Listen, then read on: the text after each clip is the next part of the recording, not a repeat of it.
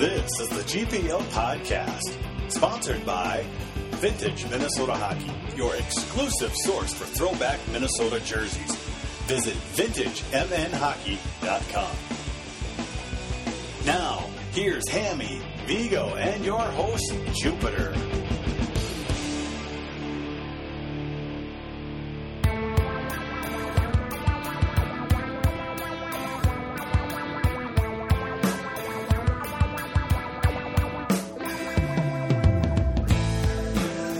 Good evening and welcome to the GPL Podcast, episode number 115. Well, boys, the season started last weekend up in Duluth, and Hammy, sort of like you predicted, if they lose against Duluth, there's going to be a panic, and and I love that you love the reactions from the people panicking on GPL and elsewhere about the Gophers losing yet again, the 8th time in a row, to the mighty Bulldogs of Minnesota Duluth. Well, I mean, I think I understand part of it, but then at the same time, it's kind of like, okay, it's the first game of the year, and you kind of know that the players haven't really had full practices for very long. You kind of don't entirely know what to expect. I mean, even veteran teams under those circumstances don't always start out strong. Some teams, you know, we've seen some years where the Gophers are great out of the gates and then they fizzle, and we've seen other years, you know, where it's not so great and then they continue to build momentum. So I just feel like you can't freak out about it too much in the first weekend. And I get it. It's sort of an in-state opponent, and you want to always win. I mean, we all want to win every game, but you just don't know until the end of the season which games are going to be more important than others from a non-conference perspective, and we'll find out when it gets to be like March. Yeah, we will find out. But Viggs, this is starting to be not very funny for the players on the Gophers. I don't think any of them have beaten Duluth, and is it in their head now? Well, it's definitely in the head of some of the upperclassmen. Yeah, you talked to Tyler Lucia after the game, and he said, you know, it sucks, and numbers don't lie. They're having a tough time with Duluth. And the problem with me is that in a lot of these big games, it's the same types of mistakes. Schiehorn and Bristedt talked about this today at availability, that they have so many turnovers at the blue lines, and that's what comes back to bite them every time in these big games. It's what bit them against UMD this last weekend. It's what bit them against Notre Dame last year. It's what bit them against Penn State. You know, this is a problem with this team, is they just don't show the discipline sometimes to chip it deep and get in on their forecheck. And the coaches have been emphasizing that's what they want to do this year. That's the kind of team they want. And their first chance to do it, you know, and they shot a blank. Boy, did they come out flat, though, too. I mean, there was just no jump to the game, mistakes all over the place. Didn't Duluth almost scored in the first minute, didn't they?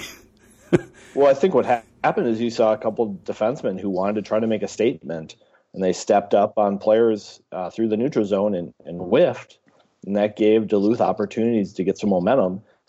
Then the Gophers take two kind of bad penalties, a stick penalty and a holding penalty, and go down 5-on-3. They almost escape it, but the last-second goal gave Duluth a lead, as they've had in the last 8 games against Minnesota. I put it in my piece for The Athletic. It was over 330 minutes they've had a lead in the last 8 games. The Gophers have had under 15. So it's just been a big disparity between the two and who's getting ahead. Yeah, it goes a long way in college hockey. Well, we talked about that with Bruce Siskey this weekend when we were just after the game with him, how he was talking about that as well. You know, it's not just that Duluth is winning. They're leading the game most of the time. Like, what did you say, 300-some-odd minutes? 330 minutes on the last 8 games, Duluth has had a lead against the Gophers. And when you're chasing the game that much, it makes it hard to be successful. Well, you were also, you know, talking with the players, and how are they feeling about it? Well, I think they're frustrated. You know, they're all trying to say that it's a new year, it's a new team, it's a clean slate. But, you know, the way they played and made their decisions, they were still trying to force something to happen. And it took a little time for them to get used to the officiating, I think, and moving their feet against a pretty good Duluth team.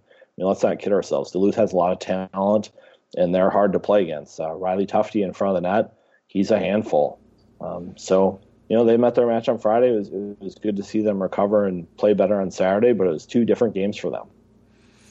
Boy, it was two different games. And Hammy, you talked about some of the people kind of already going off on the first game of the season. Fire Lucia, all this moronic stuff. But Hammy, from the fans' perspective, it's 8 straight against Minnesota Duluth, and that's not a laughing matter. Well, I mean, you don't like to lose any amount of games straight against any opponent. At least I don't. I know this won't be a popular opinion, but the reality for me is I don't look at Duluth as being any much more significant as an opponent out of conference than a lot of the other teams that we have out there. I mean, I understand we have a history there. I understand to some extent there's that rivalry because of past WCHA and all that. But to me, it's like I don't look at that one game as being like so much more important than any other game during the year. I honestly believe to UMD fans and to UMD, actually the team even, I think there is a certain level of they place a significant amount of importance on that game that maybe – right or wrong, that isn't coming from our end of things. And of course, I want the players to match the intensity and I want them to care about every game significantly. But I do feel like there is a little bit of that element where maybe even as much as the players might say it's important to them, I almost wonder if it just means a little bit more to Duluth to beat Minnesota than vice versa. Well, probably not a popular opinion, but I think that's a reality. Yeah, but one thing though, Viggs, is that Duluth is quite possibly a team they could face at a regional, in Sioux Falls this year.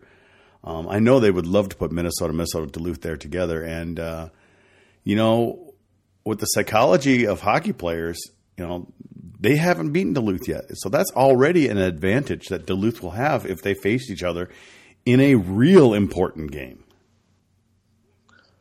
Yeah, I think the silver line there for me is the best line for the Gophers this weekend was what's been tagged the RPM line, Reedy, Pitlick, Middlestat, and they were unfazed. I thought they played two really solid games, and you're hoping by the end of the year that those guys are probably one of your better groups of players. Middlestat was really impressive this weekend. Pitlick, I think, got bottled up a little bit on Friday, but he showed his speed again on Saturday. And I think they're going to be dynamic together. Well, let's talk. You get into a regional, sometimes one line is what you need to get you sparked. Well, that is true, but I'm just trying to think psychologically. I mean, you've got that many losses in a row against a team, and it's going to get in your head. And like you said, none of them have beaten Minnesota Duluth yet, so time will tell. Well, let's move on to the second game. The next game we had about 3 people show up to the Minnesota Union game where Minnesota did win 2-0. It did look a little better. They did seem a little more confident. And one thing that you and I talked about this weekend while we were up in Duluth, thank you for me being your guest, by the way, Viggs. That was fun. It was fun. You were telling me, so there's times where they just need to play smart. They don't have to make the big play. And I would say they did that much more Saturday afternoon. It was obviously a different opponent. But, they didn't try to make that risky play that would cause a turnover at the blue line. It just seemed a little more solid play, exactly what some of the mistakes they had been making against Duluth. Yeah, it's funny how the team can play so different from night to night. I think it helped that they had the lead, and they were able to play that way. I look back to last year, that game against North Dakota where they were up 2-0. And then the third period, they just choked the clock down. They gained the blue line, gained the red line, got it deep. 2 forwards got off. One of them stayed on to forecheck, and then he eventually got off when the line change was underway. It's just smart hockey when you don't want to take any chances. And against Union, time will tell how good they are, but they were a top 20 team. I think they're 16 in the preseason poll.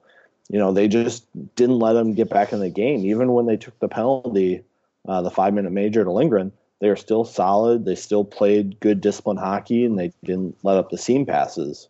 So it was a good, discipline to the system performance on Saturday. Hammy, were you able to see the game on Saturday or even the Friday game? Did you pay to watch NCHC TV? I did not. I actually talked to a couple people that were up at the game, and then, of course, read some of the recaps and whatever. So I watched the Periscope.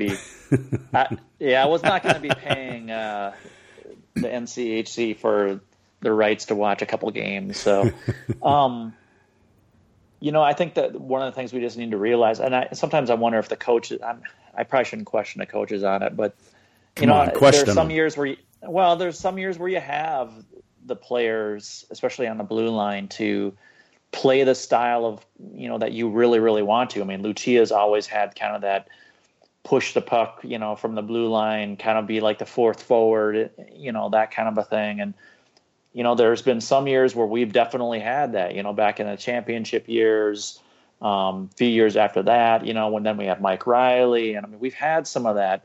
But then there are other years, like this year, for instance, where we really don't have that really dynamic guy, or a couple dynamic guys that can really carry the puck and create a lot of offense. And sometimes I wonder if the mentality amongst the players that don't have that skill set is like, I have to be that kind of a player because that's what's expected from the coaches. I don't know, but I do think that sometimes you kind of need to adjust the way you play based on the talent you have out there instead of just saying, well, we're going to play the same way every year.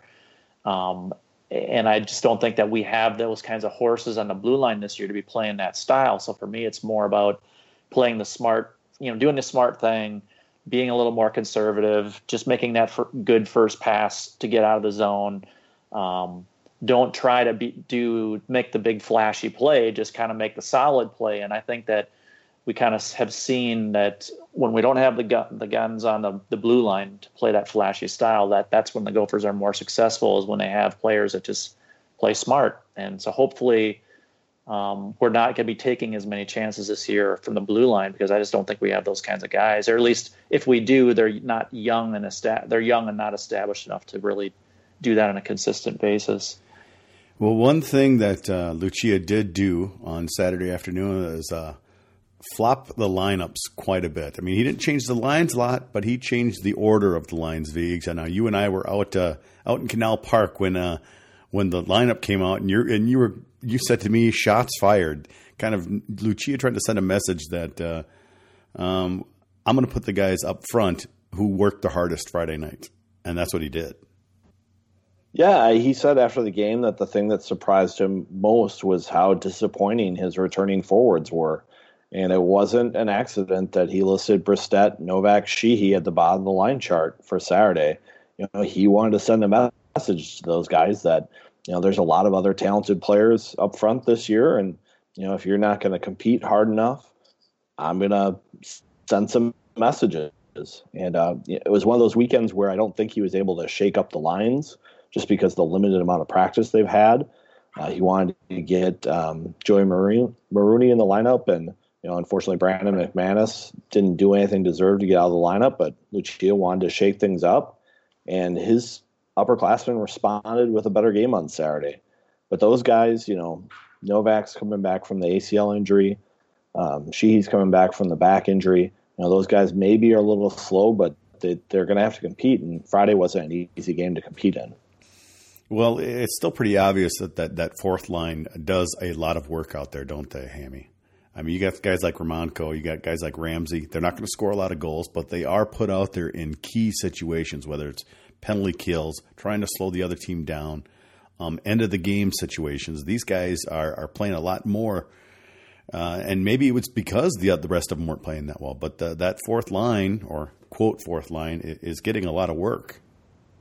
Yeah, well, and they did contribute offensively against Duluth, and I mean, so you have to give them a little credit for that. I think that you want that fourth line to eat up some minutes and give the top lines a breather, but also occasionally pitch in, some goals here or there. I mean, when I think of the best Gopher teams, we always had kind of a fourth line that at least had some, the ability to score to a degree. I mean, they might not be first line guys, but they were going to contribute offensively over time. And hopefully, what we saw a little bit of this last weekend will be something that we'll be seeing on a continual basis throughout the season. Viggs, what are your thoughts on Schiehorn's weekend? I thought he did face a lot of shots Friday night. He probably kept him in that game, the first half of the game, though the last goal, probably a little soft. It was a little bouncer off the top of his pad and into the goal. But what do you think of Schiehorn's performance? Yeah, I thought overall he was pretty solid. He made some great saves in that first period to keep the game close and give his team a chance to be in it and get to overtime. He said over the offseason that he worked really hard on his game. Lucia complimented him on his diligence this offseason, working with goaltending coaches. I think he was working with Andy Kent and the mega goaltending crew this summer, which was something he didn't do last summer. So he really was focused this year on getting himself to be a better goalie. And he does look calmer out there. He's not moving around so much, which is good for him. And then, when he gets the breakaways, he's still real aggressive and shows this athletic ability. So I thought it was a good weekend for Schiehorn. It was a good start. I think seeing the other goalie come in this year, Robson, really motivated him to have a good year. So we'll see how it goes as it progresses. He's going to have a tough test this weekend with Penn State, who throws a lot of pucks to the net. It's a challenge for him to be calm and not give up any rebounds to them. Any other observations from this weekend, Viggs? Any other kind of notes that you picked up while you were covering up there for The Athletic? I thought Tyler Nanny looked good on the power play. The big difference to me between Friday and Saturday was that the Gophers used their defensemen a lot more. I know that's something Lucia always harps on. You don't want to play 3-on-5 in the offensive zone. You got to figure out a way to use your defensemen. And I think that's going to be an emphasis for this team, even though they don't have the real dynamic guys back there. You still got to use them in the offensive zone to open up some space. So I think that's something to look for. Nanny looks pretty confident on a puck for somebody who hasn't played for over 900 days between games. So it'll be interesting to see how he does as the season goes along. Hopefully he doesn't tire out. Hopefully he's stored that energy. And hopefully he stays healthy because obviously he's had a rough go of it with his health scare. So, Hammy, so basically bottom line, we shouldn't panic yet? I wouldn't. First weekend of the year. Yeah. I would hope that people would have a little more patience than that. I would hope so, too. I guess this isn't like missing the World Cup, Jube. Don't get me started on that, man. Really? You just had to say that, didn't you? I had to, because I was expecting Minnesota to play better on Friday. I thought with all the veteran forwards, they'd be ready for this game. They talked all week about playing a smart game, and then they go out in the first 2 minutes and they play without a head for a while. So it was a little disappointing to see, but I was good to see that they rallied on Saturday. And this team does have a lot of talent. It was good to see Pitlick and Middlestad out there with Reedy. I thought they looked real good together. Well, let's talk about Middlestad. He obviously was a factor this weekend. I really don't recall what he did Friday night, but he did have a goal. Goal and assist on the Saturday game? He had an assist on Friday and a goal on Saturday. Okay, goal on Saturday. Yeah, it was a nice goal, too. So him and Pitlick had a couple nice goals. But let's talk about Casey. It was his first weekend. It was his debut, I should say, in a hostile environment. At least Friday night was hostile. How do you think he did? Did he hold up pretty well? I think he held up pretty well. I think one of the things you'll see with Middlestad is how well he plays in tight spaces. He's able to handle the puck with pressure on him. He's got that low panic point, and he's got really nice vision. I think on the big ice at Mariucci, you're going to see him make a lot of great passes, especially on the power play, off the rush. So it's going to be an exciting season to see how he puts up points. People forget, obviously he's a scorer, but he is quite the playmaker. And it's so far, even in exhibition and in, I think that assist Friday night against Duluth, he is quite the playmaker, Hammy. And we should expect a lot more from him on that. Yeah, I mean, it's like Vig said. I mean, you get him on the open ice sheet at Mariucci with that fast skating, those quick hands. I mean, I know that we saw the one clip. I think, Viggs, are you the one that recorded that clip at Mariucci, the exhibition game? Yep, that was me. I was Yeah. just figuring something special would happen on one of his first shifts, so I recorded the first two, and I was 1 for 2 on some magic. Yeah, so I think that's just kind of an example of just the kind of skill set and the things that he can do out there. And I would imagine as the season goes on, we're going to see some pretty special things from him. And I'm hoping that his performance will help raise the game of some of the other guys around him to kind of try to match that kind of special play. Well, one of the things I noticed was on Pitlick's goal. Both Middlestead and Reedy were driving on the opposite sides of the ice, so that really kept the other checkers from getting to Pitlick. So that helped create the space for him to drive all the way past his defender and to the net. If those guys aren't doing that stuff, that hard work, that space isn't there for him. So it's nice to see those players already do that. I think it's a hard thing for hockey players sometimes to understand that while they might not be getting open for a pass, they're occupying a defender and creating space.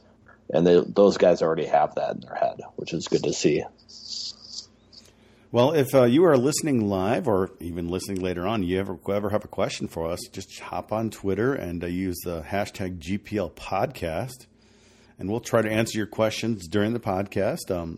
Last week we had a lot to talk about, so we didn't get to much except towards the end there. But our old friend Nate Wells, who was with us this weekend, wants to know the best beer at Hoops, Vigs. And you guys had to drink so fast because they shut down. Did you get a chance to test the best beer at Hoops?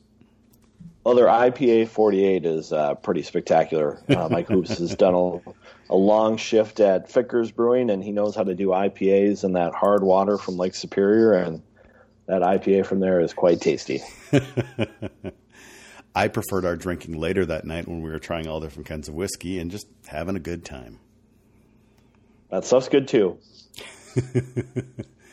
I think you like the Larceny bourbon. That was pretty good. It was good. Thank you for introducing it to me. Definitely feeling good till 4 o'clock in the morning. Well, a lot to break down. Duluth is always fun. You always have to stay up late in Duluth because it's a good time. We have another question, but it talks about kind of this weekend, so we'll get to that after in a little bit. Well, first, let's get to our sponsors, and then we'll talk about Penn State coming in this weekend. VintageMNHockey.com is a proud sponsor of the GPL podcast. Well, what is Vintage MN Hockey? Well, it's kind of the place to get all of your history of Minnesota hockey, from the pros to the minors, to the collegiate teams, to even the high school teams. All information about any of those teams can be found on VintageMNHockey.com. They also have great interviews with some historical Minnesota hockey figures like John Mayasich and Lou Nanny, Glenn Sonmore, some of the greats of Minnesota hockey. So make sure you check out those interviews. It's a really great thing. But as I always say, I think my favorite part is the store. The store, you can buy a custom historical jersey from the Gophers or the Bulldogs or some of your favorite high school teams. And if you do make a purchase, just use the code GPL Podcast, all one word, and you'll get 10% off your order. So make sure you visit VintageMNHockey.com and follow them on Twitter at VintageMNHockey. And thanks to Vintage for sponsoring us yet another season here.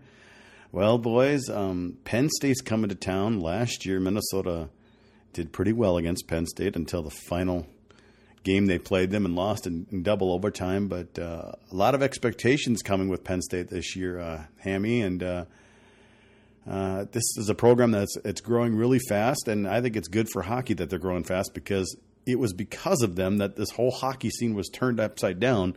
So I think it's good that they're becoming kind of a really good team pretty fast.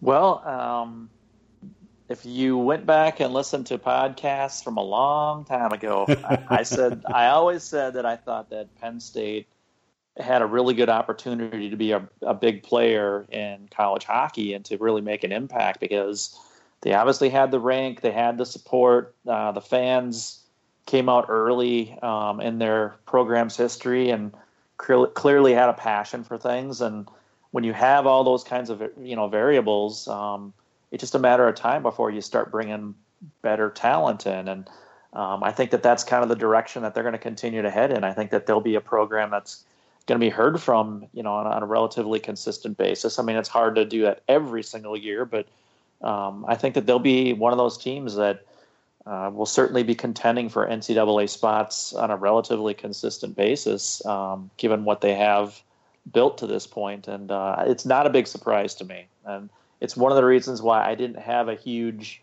issue with the Big Ten as far as early on, and the way that it wasn't really kicking ass right away. It was like, well, you kind of have to, at least from a Penn State perspective, give them a little time. And of course, Wisconsin's going to turn it around with a new coaching staff, and Michigan will as well. So I think that, all these teams are going to be headed in the right direction. And Penn State to me is not a big shock, not a shock at all. Well, we got John Candels, I think that's how you pronounce it, wants to know, is this weekend a must sweep? I don't know if that's the case. It's the first league weekend of the year, so I don't think that's truly the case. But I think what he's kind of getting at, Viggs, is that is this a must sweep just to show us that this team is as good as they should be? I don't feel like this weekend's a must sweep. I think it's a good chance for them to sweep, just because I think their style play at Mariucci presents a big advantage over the style play Penn State plays. So I think from that perspective, it's a big opportunity for a sweep. But I don't think it's a must sweep. I think when Michigan State comes to Mariucci, that's a must sweep. But Penn State's pretty good. They went to the tournament last year. They've got some nice players on their roster. Smirnoff is a tricky player. They've got defensemen who like to get in the rush. They're a team that can score goals. So as much as Gopher fans don't like to face the fact, Penn State's a good team, and it's going to be a tough challenge for them. And like you guys said earlier, they do like to throw a lot of pucks on net. They might not be quality shots, but, you throw a puck in, you get a good bounce, you get a good rebound. That's how you win and score. So, Hammy, that's going to be Penn State's MO this weekend. Throw pucks on the net, get rebounds, get dirty goals, and they've been pretty successful over it the past couple of years. Yeah, I mean, that's definitely kind of the style of play that they've become known for. I mean, even this last weekend, this first weekend of the year for them, I mean, they had 39 shots, 35 shots on goal. A little low for them. Yeah, for them. Yeah, exactly. It's probably even a little low for them. So we know that they were on the road. So they're on the road. So they had stations this time. So yeah, exactly. If it wasn't within 6 feet of the crease, it's a shot for Penn State apparently, and on home ice. But anyways, I just think that that's just the style of play.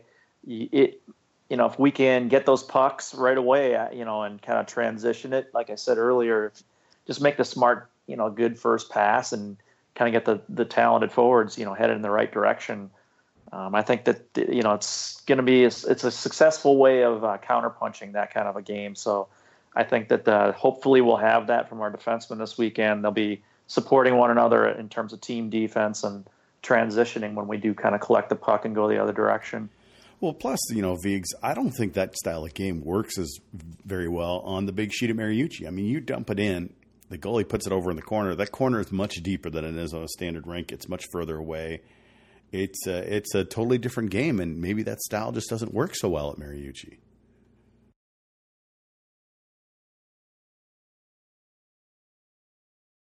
Metrics of shots, and against St. Lawrence, they attempted 72. Oh, my. So if that tells you something, they attempted 70 against Clarkson. So, they're throwing pucks at the net.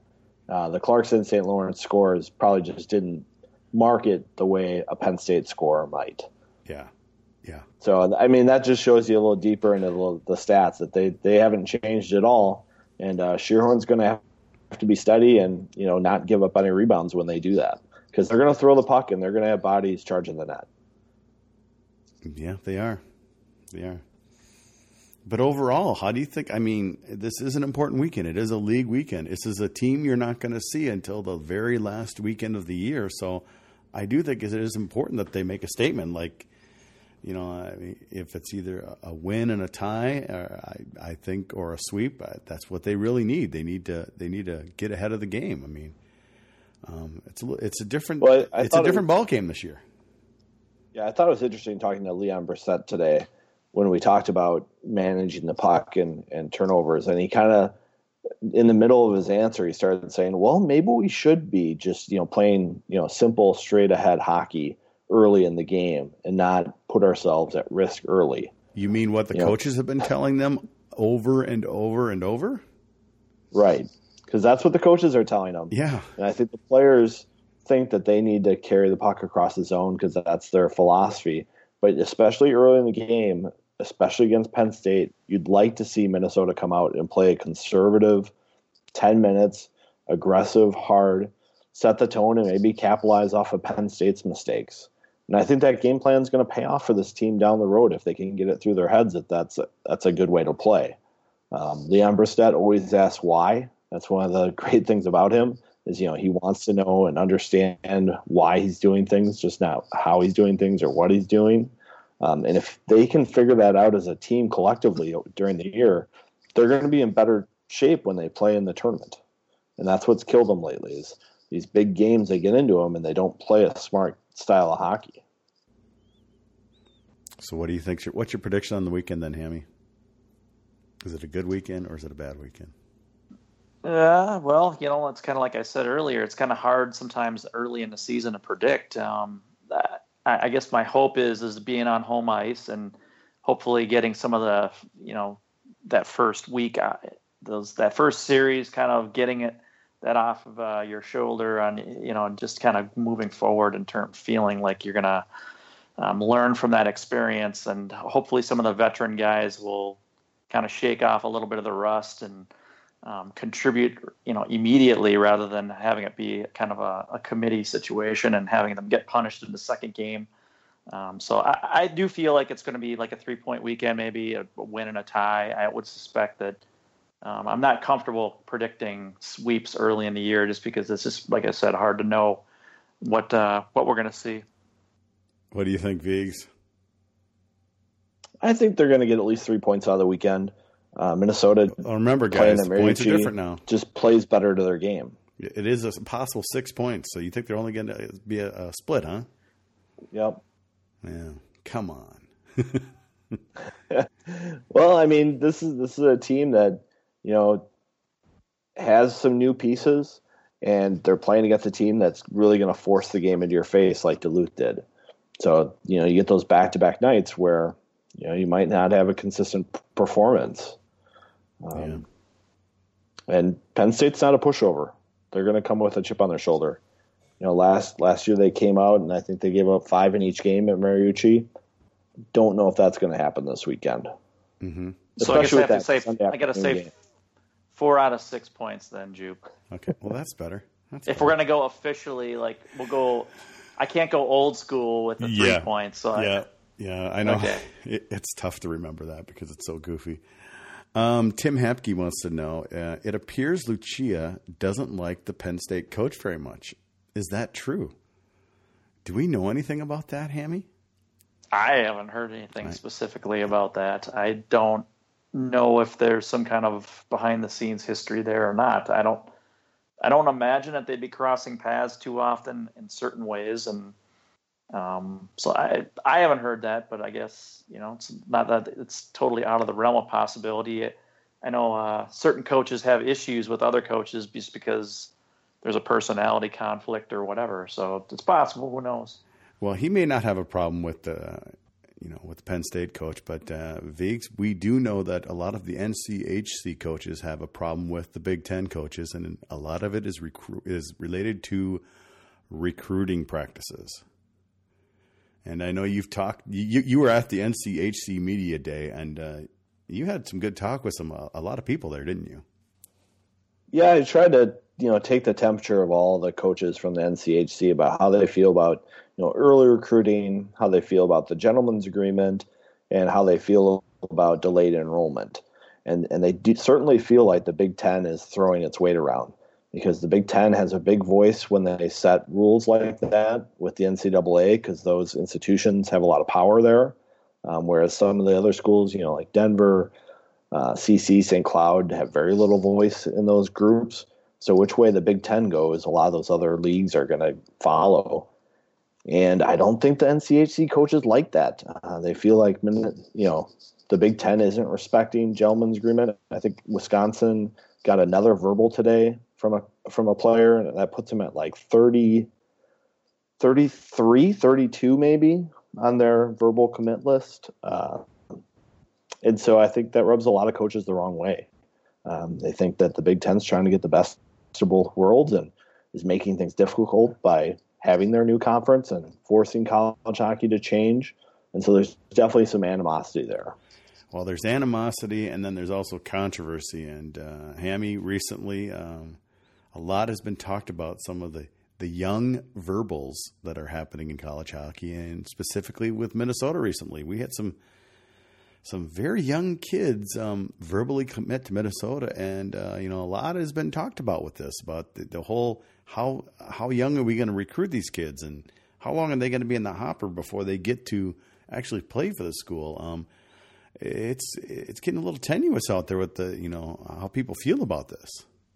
Well, I think the first thing that we all have to realize is that the Gophers just happened to be the winner of the sweepstakes. It's not like they were the only one on the, True. It's not like they were out on True. an island. These kids were getting offers, from a lot of different places. So it's not a matter of just one school going rogue and everybody else shaking their head at them. I mean, there were, pretty much the schools that you would all imagine would be trying to get these kids were trying to get them. And so I think that maybe sometimes people, because the winner gets them and that they were the obvious ones that offered, they don't entirely realize how many other schools were in the hunt trying to do the exact same thing. And so it's a little hypocritical to get overly, harsh on what the Gophers are doing when a lot of these other schools are doing the exact same thing. It just, they're not the ones winning in this specific instance. So, there's not one specific reason why these early, commits happen. I mean, I think it's a variety of different reasons that are contributing. We've talked about the gentleman's agreement in the past. I think that created almost like a race to the bottom for certain coaches, where it's like you want to get those kids locked in as soon as you possibly can, because then you're locking out all the other opportunities out there. If you get a kid who's, let's say, 15 years old on a recruiting visit, and maybe it's early in the process for that kid, and you're like, okay, here's your offer. You got 2 weeks to make up your mind. Otherwise, we got to go another direction. Well, when you're a 15-year-old kid and you don't totally know what else is going to be out there, you might have little ideas here or there. You're probably likely to take that, even if it's not even the best option you might have. And then you have this gentleman's agreement, and everybody else is locked out. And to me, but are they gentleman's? Really? What's that? But are they really locked out? The other teams? Well, they're not as much now, because more and more of them are saying the hell with it. Yes. I'm not going to play that game anymore. This is not a specific rule by the NCAAs. And but in the past, that's how it was. And it became a race to get commits. And then it doesn't benefit, the gentleman's agreement doesn't really benefit anybody other than a percentage of college hockey coaches. It definitely doesn't benefit the best, the programs with a lot of the recruiting might, the Boston colleges, the Michigans, the Minnesotas, the UMDs, the UNDs. It doesn't really benefit those schools as much as it does other schools, because you're going to have that opportunity, that recruiting you can swing that around, and you're not afraid of losing commits, because you're just not going to tend to lose them to other schools. And it doesn't benefit the recruits, because the recruits, especially if they've committed young, they don't have a freaking idea what their options really are. And I've said this before, if you're a kid, or if you're a coach, that feels really confident in his sales pitch about his program, I've got the best program for you, kid. I got a great staff for you. We got great opportunities. We got a great education for you. If you're that confident in what you're offering a kid, what do you have to fear in keeping the options open elsewhere to let other schools make their pitch? If you're so convinced you got the best program, then lay it out there and let the kid listen to other options. But these coaches don't want to, because they know that there are other options out there that are better than their program, and they don't want the kid to know about it. That's what the gentleman's agreement is all about. It's about protecting your turf from other schools. It's not about the kid, and it's not about, let's just be fair with one another. It's protecting turf. That's what it's about. And I think it's also about protecting time, because in college football, you have these huge staffs and you have these recruiting coordinators. In hockey, you have your 3 full-time coaches, and then you have, a hockey ops guy, a video guy, and a goalie guy who are kind of secondary staff guy who aren't coaching. So I think that's part of it too with hockey, is why it's maybe a little bit different. I think that the only legal thing holding up coaches from recruiting guys is the national letter of intent. And I think that's going to be what's going to happen with college hockey, is you're going to hear coaches, chasing the bushes a little bit, finding out how firm these commitments are. Well, you also have to remember, though, that college hockey coaches don't have to recruit 25 guys a year like they do in football. I mean, they're recruiting, they might get a recruiting class of 6 guys, maybe 8 guys, maybe a few less some years, a few more other years. And yes, they're still having to talk about the pipeline, that are coming after that. But it is a little different in that sense. So I don't really think that the numbers game is necessarily why college hockey is different. I think sometimes people try to use the whole Canadian juniors, that threat as if like that's, we got to make our pitch at 15, because if we don't, then all these kids are going to go north of the border to play major junior hockey. And to me, it's like, first of all, it's bullshit, because that was not the case a long time ago. And secondly, a lot of these kids are gonna, if they were gonna go to major junior, they were gonna do it one way or the other anyway. If they have a college hockey commitment, a lot of times they're just trying to game the system and avoid playing for a certain school, or a certain program up in Canada. And so it's like, well, I'll have the threat of college hockey in my back pocket so I can manipulate the system to go where I want to go. So that's another excuse that just doesn't wash. If their kids are gonna, if that's a big deal, let the kids go. There's only going to be a small handful of them that go up there anyway. Let them go. I would rather have an age limit, 16, 17 years old. And if some of these kids at 15 go north of the border, so be it. Well, I know you talked to a lot of people over there at NCHC, and should we have some rules? How young is too young? I mean, well, one of the big things I heard from the NCHC coaches is because of the way hockey is structured, there is so much contact between coaches and players all the way through up. At the model camp, a lot of the best players from Minnesota are going to be on the University of Minnesota campus, and there's seminars and things where they talk to the Gopher coaching staff. Stuff like that's going to happen. There's the Select 15s. They're going to bring in college coaches to talk to kids. So that's a piece of the puzzle that makes it hard to legislate. And maybe you're better off, putting out some limits on when you can offer the scholarship percentages and get that verbal agreement. But it's going to be hard to cut off contact between these college coaches and players, regardless of what age you put it at. The other thing they talk about is what can you do on an unofficial visit? Can you take a guided tour by the coaching staff, or can you just take the general tour that any interested student would take? There's a lot of things that, they might try to legislate like that. The number of games they can invite players to and give tickets to, that's another thing that they might talk about. But a lot of NCHC people don't want to put rules on it because there's so many ways around them. Yeah.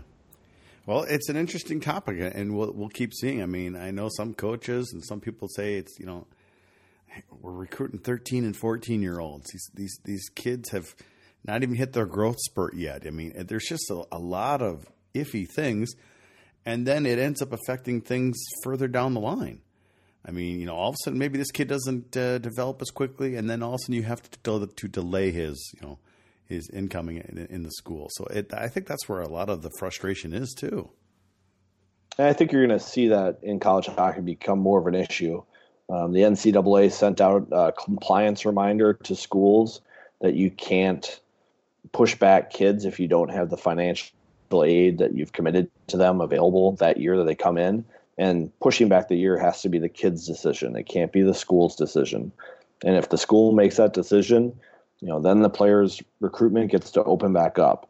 And that's something that's kind of been abused by coaches for a while. I think you're seeing it all over college hockey where guys, decommit. Maybe there wasn't a spot for them anymore. I think William Falstrom just opened up his commitment again, and he was committed to the U for a long time. He was, but it just, part of it is that obviously maybe we recruited him pretty early and he's not playing as well, and then so we just kind of delay it, but and then the kid gets frustrated and leaves, or you've got the situations too where kids are scheduled to come in, and then all of a sudden maybe you get a late signing from somebody who's really good, and all of a sudden we're going to delay a year, and that kind of sticks it to the player and makes him angry. So there's just a lot of variables here, and it's who knows where we're going to go with it.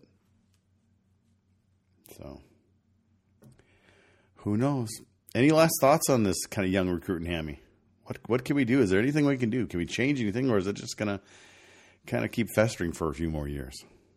I just think that you have to have some kind of legislation by the NCAA on an age limit on when you can actually, verbally offer a scholarship or any kind of thing to a kid. I think that would help it. I think that, you're always going to have coaches try to find some kind of loophole to get around things or whatever. And, as long as you don't have it legislated, by the NCAA, and they'll always try to, if these gentlemen's agreements and all this kind of verbal baloney, it's like, even though, and I'm going to be honest with you, the ones that say that they're for the gentleman's agreement will find loopholes for like, oh, well, we just don't, poach from, our fellow conference schools, but we'll have an open game against other conferences for their recruits. It's like, that's BS. That's the mentality though. The mentality and that's something. And that's something I heard at the CHC is those coaches aren't going to poach from within themselves, but hey, if there's a kid committed to a Big Ten or a hockey school, maybe they'd have a different perspective. And that's what I'm saying. It's like, well, either you're for it or you're not. It's like if you're going to just kind of have these like little kind of asterisks for when it's okay to do it, it's like, well, then you're basically saying you're not completely in agreement for it. You know what I mean? It's just so to me, it's like just throw it all out. I mean, in football and basketball, they basically recruit kids until, they've signed their letter of intent.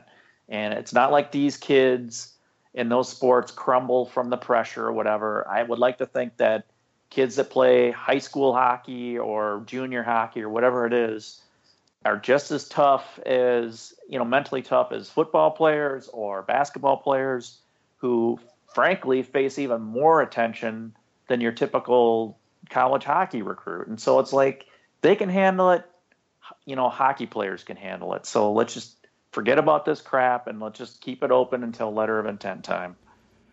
So basically, I think what you're saying is that let's get a minimum age and then it's a free-for-all and get rid of this damn gentleman's agreement, huh?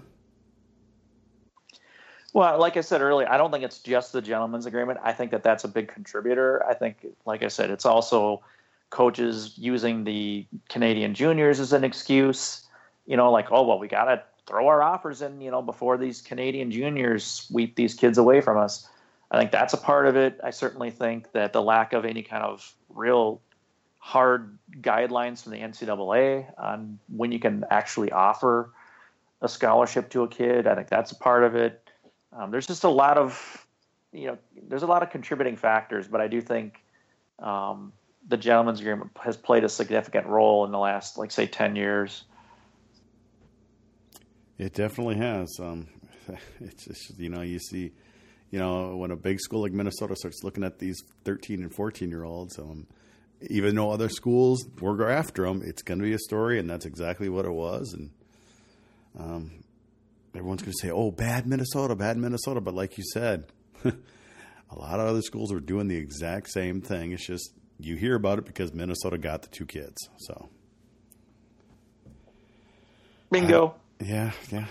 And the thing is, they're right, and it's just a slippery slope, and we do need some clear definitions from the NCAA. Who knows if we'll ever get that, because the powers that be might prevent that from happening, or do their best to prevent that from happening. So it's just a big game. I'm not really sure there's much we can do about it, but it's a great topic to talk about, which is why I wanted to talk about it. And I knew we didn't have time last week to talk about it because we had so much we were busy about last week. But so any other final thoughts? I mean, we've talked about the recruiting thing. That's kind of goofy. We've talked about how, this is a key weekend no matter how early it is in the season, because it's a conference game, and obviously the conference is a little different this year, a little more powerful with Notre Dame coming in and being a quality squad. So, Viggs, any final thoughts on this weekend?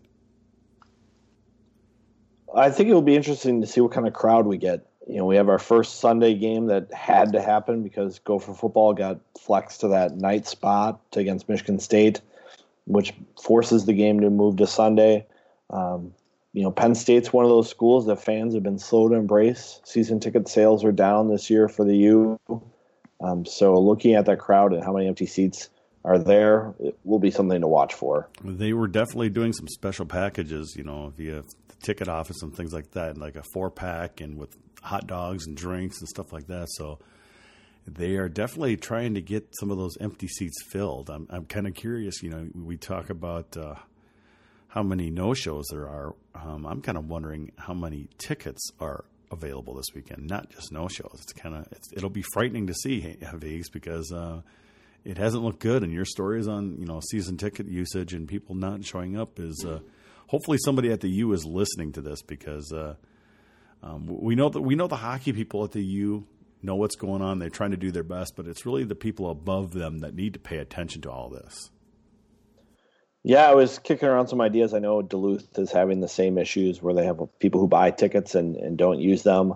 I've got some data from them that I'll be sharing at some point here this winter about their ticket usage as well, and some ideas potentially to get people to show up. I think the ticket office needs to create some energy. They dropped their third-party company that they were working with on tickets this year. So they're trying to do it in-house and influence people to show up. So I know they've done a lot more public things with football as far as food and beverage and the game day experience. I think they're a little bit slower on hockey, but it'll be interesting to see how many people do show up.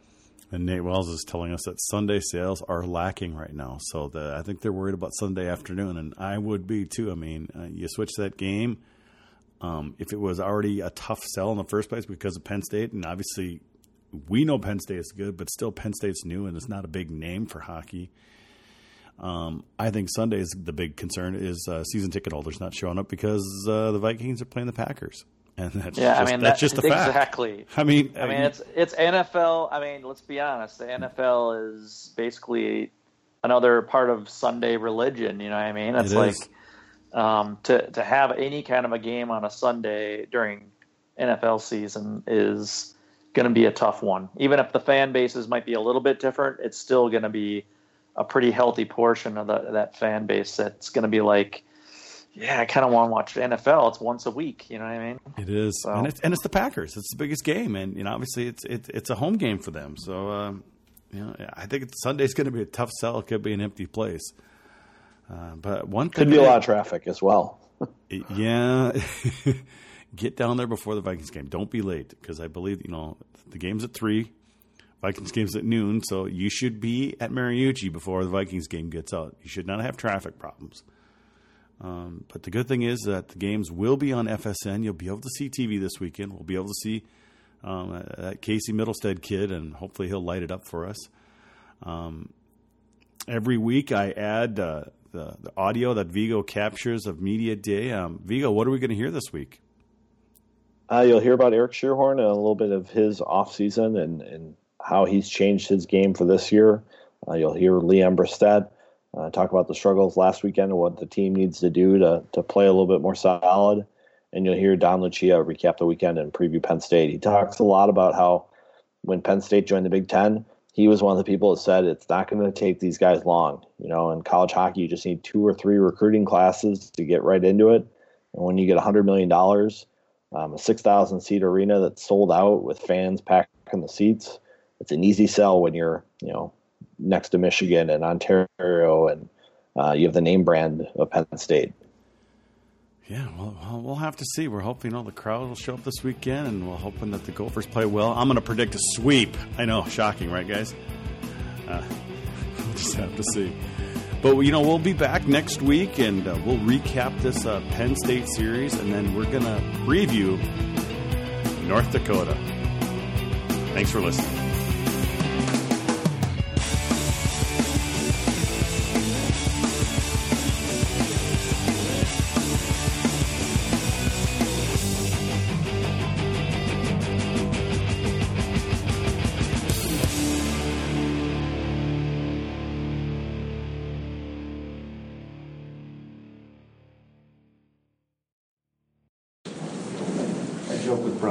Keeps stats in state college, but it seems like somebody's got 55 shots every time you play these guys. Well, that's just part of their philosophy is shoot from anywhere, and so it's incumbent on our goaltender to be ready. It's incumbent upon our defensemen to make sure we do a really good job boxing out, because they come out firing. That's part of who they are, and we have to understand that. So being clean with pucks coming out of our own zone, making sure whether it's our forward back and our 2D that we got to do a really good job of not giving them second shot opportunities.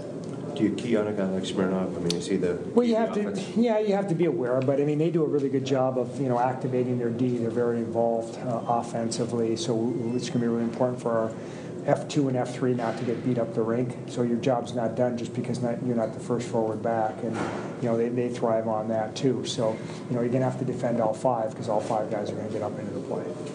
5 years ago, there was as much talk about Penn State being in the middle of all that potential recruiting. There was as much talk saying this team's going to be buried for 10 years. They're not going to be competitive. Who said that? I heard a lot of that. From who? Not the coaches. Do I have to have names? But they were wrong.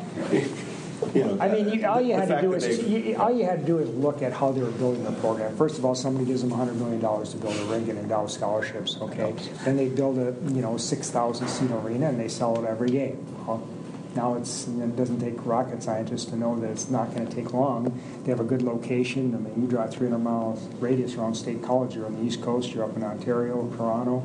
You're in Michigan. So you're in Pennsylvania. Hockey's really improving.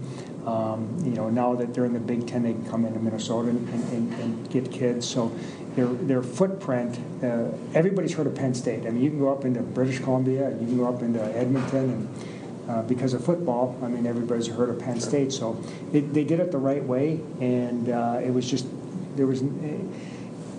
2 or 3 years in recruiting now is all you need, because in many cases you don't have seniors anyway. So you could see them getting better every year. They built it early with some transfers that cycled out. They built it with some older kids, and now I think they've developed into a very strong program, like I think we all anticipated they would. There's that theory that fans are going to really start to latch onto these Big Ten rivalries with epic games, and you guys had one in the tournament last year. Yeah, I mean, when you look at the games we've had, I mean, sometimes you can just complain to complain. And, I can go back and say the way things were in the Iron Range in the 70s versus the way they are now. It's a little bit different, but it's the way things are. And so it's the new reality, and I think it's critical that we all embrace where we're at today. The programs that we have are, have all been very strong in hockey over years.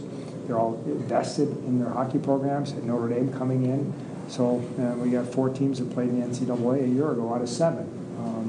Wisconsin just missed out. Michigan State won a national title 10 years ago.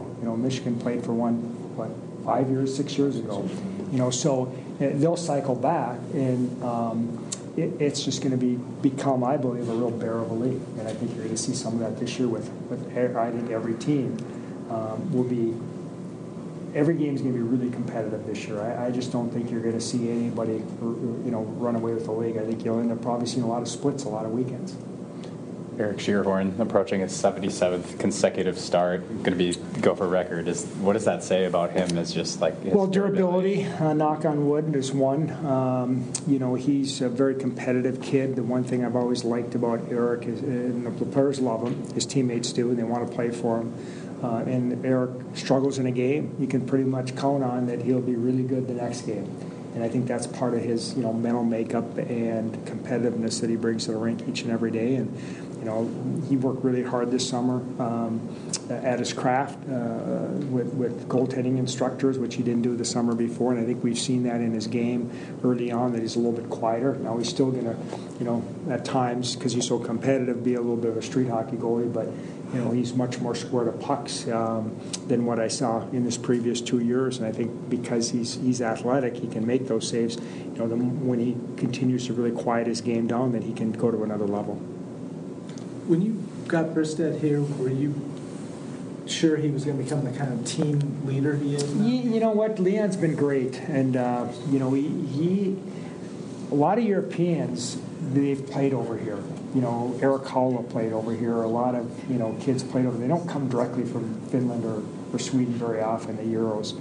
And Eric did. So he had a transition. You're dealing with language. You're dealing with, homesickness, or a girlfriend from back there that you're trying to, with 8-hour time changes, be able to talk to. But, when I think of Leon's, nobody works harder in practice.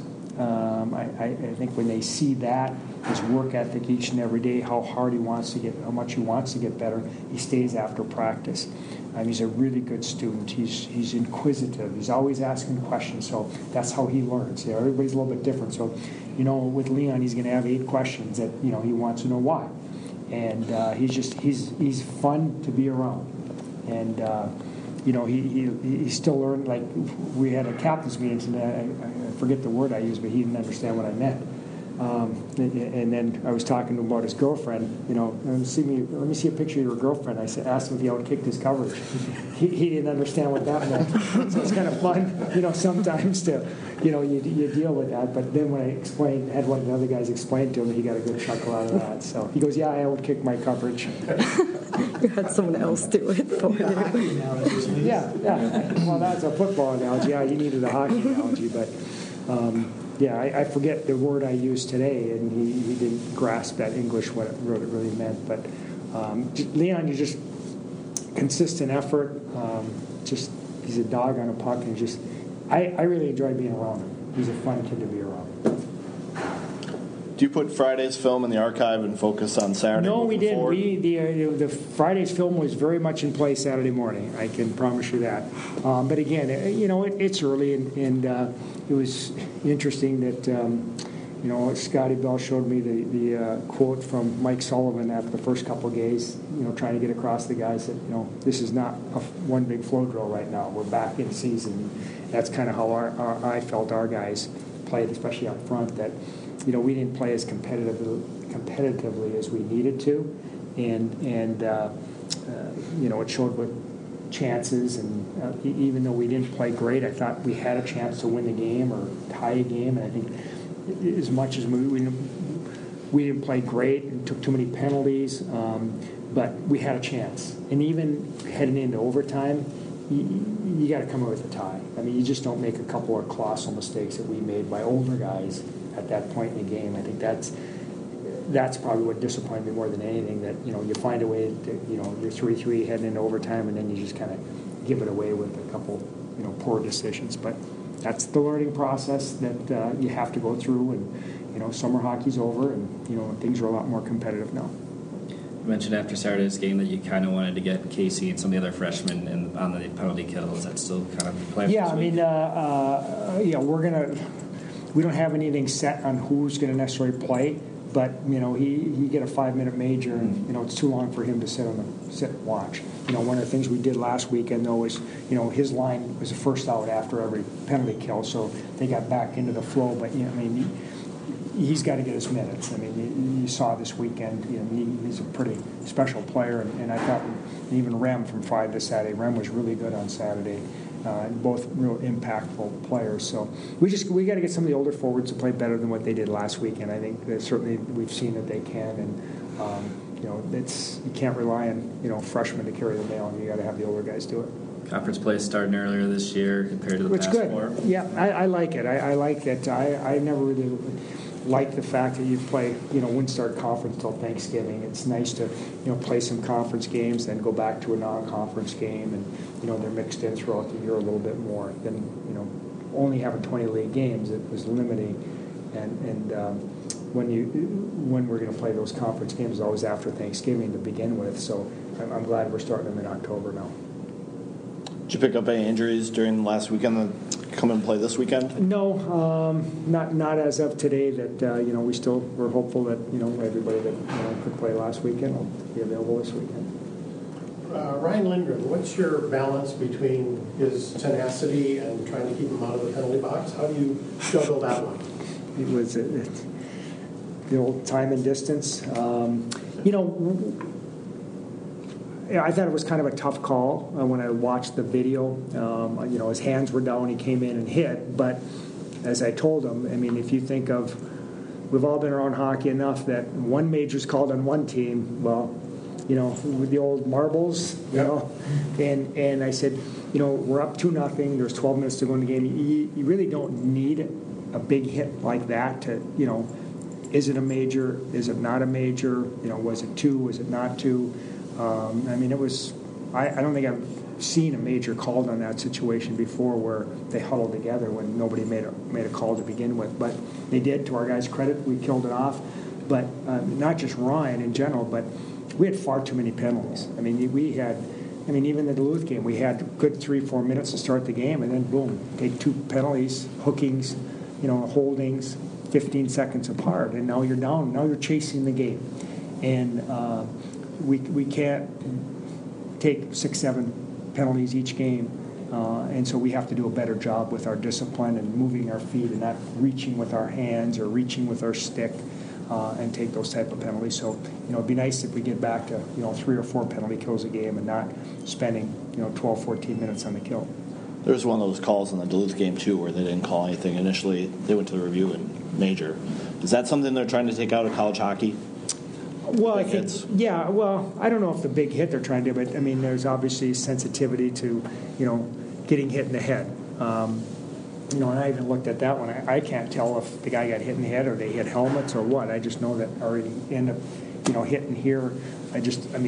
When Ryan got the extra game last year, his arm was up. And, obviously you can't go into a guy with your elbow up and hit him in the head because that's not what we're trying to do. But I think college hockey is always trying to, protect the player, especially along the boards or again, those open ice hits when your hands are up. Like my junior got hit the day before against Duluth in the middle of the rink, and that was a clean hit. His head was down, and you know what? You don't want to dangle in the middle of the rink with your head down. Not a good idea. So I didn't think there should be a penalty just because it's a big hit. Doesn't necessarily mean it's a penalty. But you got to learn. You got to understand the time of the game. It's one thing in the first period you're trying to establish how you want to play, and it's another late in the game when you're ahead.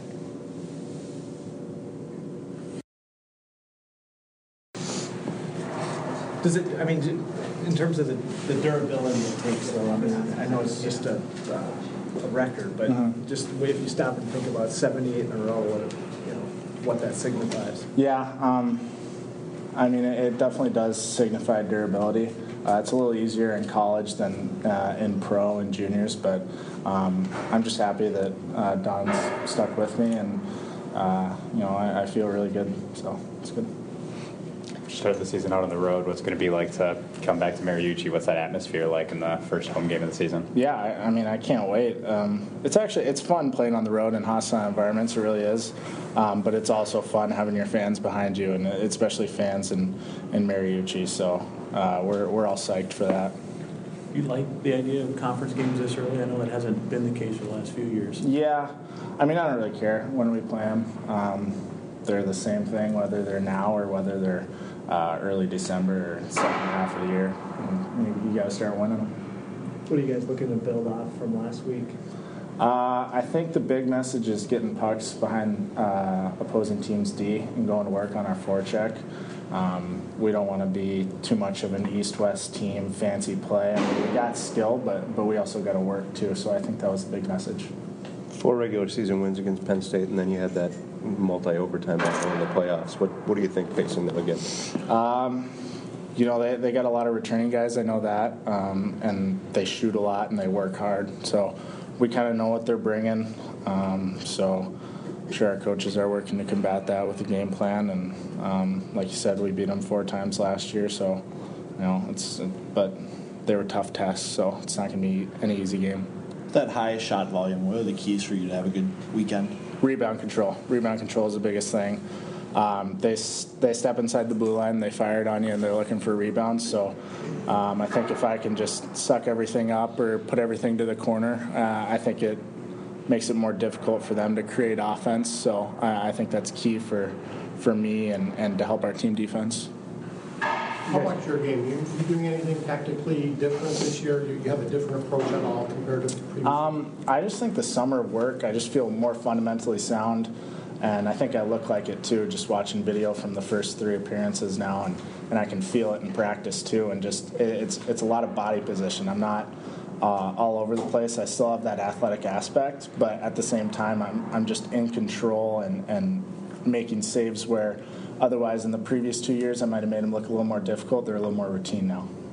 You just touched on it, but you beat them 4 times last year. Did the double overtime loss stick with you guys? That would motivate you a little bit? That one hurts. We're not going to forget about that one. Big Ten tournament knocked us out, but it's a new year. We got to put that one past us, and just like we got to put the 4 wins past us, and it's a clean slate. About the ups and downs of last weekend, how difficult was that to go to start the year on Friday as you did, and then after rebound? Was that a disappointment? How disappointing was Friday? Oh, it was really disappointing. We 2 leads in the third period, and we blew them. That never feels good, but you have to have a short memory in this game, and I think we did. I think we reset going into Saturday, and I think that showed, whether it was on the shots or just overall scoring chances. We just played a lot better as a team on Saturday, and that's the way we need to play. Think it was a good wake-up call on Friday? Yeah, I think it was. I think showed that we got talent, but we still got to work hard. I think it was a good lesson. You guys beat Penn State 4 times last year, and then they got you in the Big Ten tournament. Did the loss stick with you more than the wins in that? Looking back at it now, that's what I remember. And they won the most important game, and that was the Big Ten. Big Ten game there. So obviously we have some revenge for this weekend, and we're really excited. You start the conference play earlier. The past 3 years, you've had to wait. Do you like it? Is it different? No, I like it. We get thrown in it right away, and it's good. I obviously I don't think too much about it, but it's nice to mix in some conference right away. And also you can play those out-of-conference games a little later into the season as well. So it's always nice to mix it up a little bit, and I think it makes ourselves alert. What are some of the takeaways for you from the first weekend, and especially your line? So personally, our line, obviously not good enough. I think the expectations we should have on ourselves and the people should have on us should be high, and we did not score or produce as much as we wanted. Not only we didn't put the puck in net, but we had too many mistakes, and we didn't play good enough defensively. So I think coming into this week and for all those 3, both Ty, Tom, and me, we know we can do a lot better, and we're really excited to go into this weekend and try to prove everyone else, and especially ourselves, that what type of players we are. How much will you think about the start you had Friday night at UMD and just getting off to a better start this weekend? It's big. We didn't. For some reason we didn't play well against Duluth, and that has been the case a couple of times here now. But we can only look forward, and I think the game against Union was a step in the right direction for sure. We came out much harder. We played way better defensively, and it was a completely different energy. For those of you who watched it, I think you could tell the difference. We felt, and we seemed to play like a team out there. And what I really liked is that we had some young guys contributing. Ram and Casey and Reed. It was really good. I think they carried us through that game. So I'm excited. It just shows that we have 3 lines. We've been 4 lines. The blue line was great too. So everyone can produce and everyone can score. And now it's all about getting consistent and keep building. Don talked a lot about puck management on Friday and Saturday nights. How do you adjust from summer hockey to live action with decision making? Well, it's hard, but we should look at ourselves as professional hockey players, and that's what we should expect out of ourselves. We got to make sure we come to the rink every day and work on our habits. And even before season starts, we should get away from summer hockey mode. It's hard, but as I said, we have to do it. Does it influence your play to be more conservative at the start of the game going into this weekend? To what you mean? With your decision making, when to make a play and control the entry versus dump it and get on the forecheck. Not really. I wouldn't say so. You have everything back in your head. You just play with it by instinct. Maybe you think a little bit more about being careful early in the game around the blue lines and play a little more straight type of hockey, especially when you have a new group of guys and everyone haven't really learned the system yet. So maybe then you have to play a little more conservative. But for me personally, I just try to play the right way, play smart, be a leader, show the team and everyone around what the Gopher way is. Some thoughts on Eric Schiehorn and his consecutive game streak and what it means to you guys, as a team to have an Ironman back there who's as durable as he is? Yeah, he's unbelievable. I think I saw a stat. He has the most starts in Big Ten now. I'm not sure if that's correct, but I think so. And he's been unbelievable for us the 3 years he's been here. And it brings confidence to our team. We didn't play a really good defensive game up there in Duluth, but he bailed us out, and he was the reason we ended up with overtime. So he's good. I think Robson is going to be a really good addition to our team. Make sure everyone is alert and gives Eric some competition and the other 3 goalies. But as I said, Eric is a great guy and even a better goalie. What's his demeanor off the ice? What's he like? He's kind of funny. He will sit quiet and then will throw out a little fun or unexpected comment every once in a while. And he's a really fun guy to be around. Always smiles and especially easy to be around. So definitely a guy you want around your group and around your team. It was like seeing a guy like Tyler Nanny, who had to sit out last year, get his first games in last weekend. I was super excited for Nanny. Nanny said he haven't played a game for 900 some days. So I can't imagine how it felt for him to play. Obviously, it's normal if you're a little out of shape or timing's not always there. But I think he played really well. We all have some stuff we have to correct, but he blocked shots and he played hard, and everything else will come to him. He's a smart player. What are the most important things you could do to help make Schiehorn's job a little easier? I think it's coming together as a group, coming down and make sure we play within our system, and everyone has to do their role. We have to play better in front of our net, and some of you guys said we have to clean up. We're losing too many pucks from the blue lines, too many turnovers, and that in turn creates a lot of odd man rushes. So, I don't think once we're in our zone, we have a lot of trouble. But what kills us at this point, or what has been killing us the last couple of years, are all the turnovers. And that's usually where Eric has to come up and make those big saves. Tommy Novak, after his injury last year, to see him back out on the ice and to be playing with him again, what's that like? I'm happy. I'm excited to have Tommy by my side. Well, we played together a lot sophomore year, and we obviously had some chemistry there. So hopefully we can build on that. I think Tommy wasn't on the ice for probably 6 months. So as everyone else, he still has a lot of work to do in order to get back where he can play. But I'm not worried at all. Tommy has probably the most skillful guy in our team, or at least top 2, top 3. Unbelievable hands and really good playmaking ability, and I'm sure you're going to see a lot of that this year.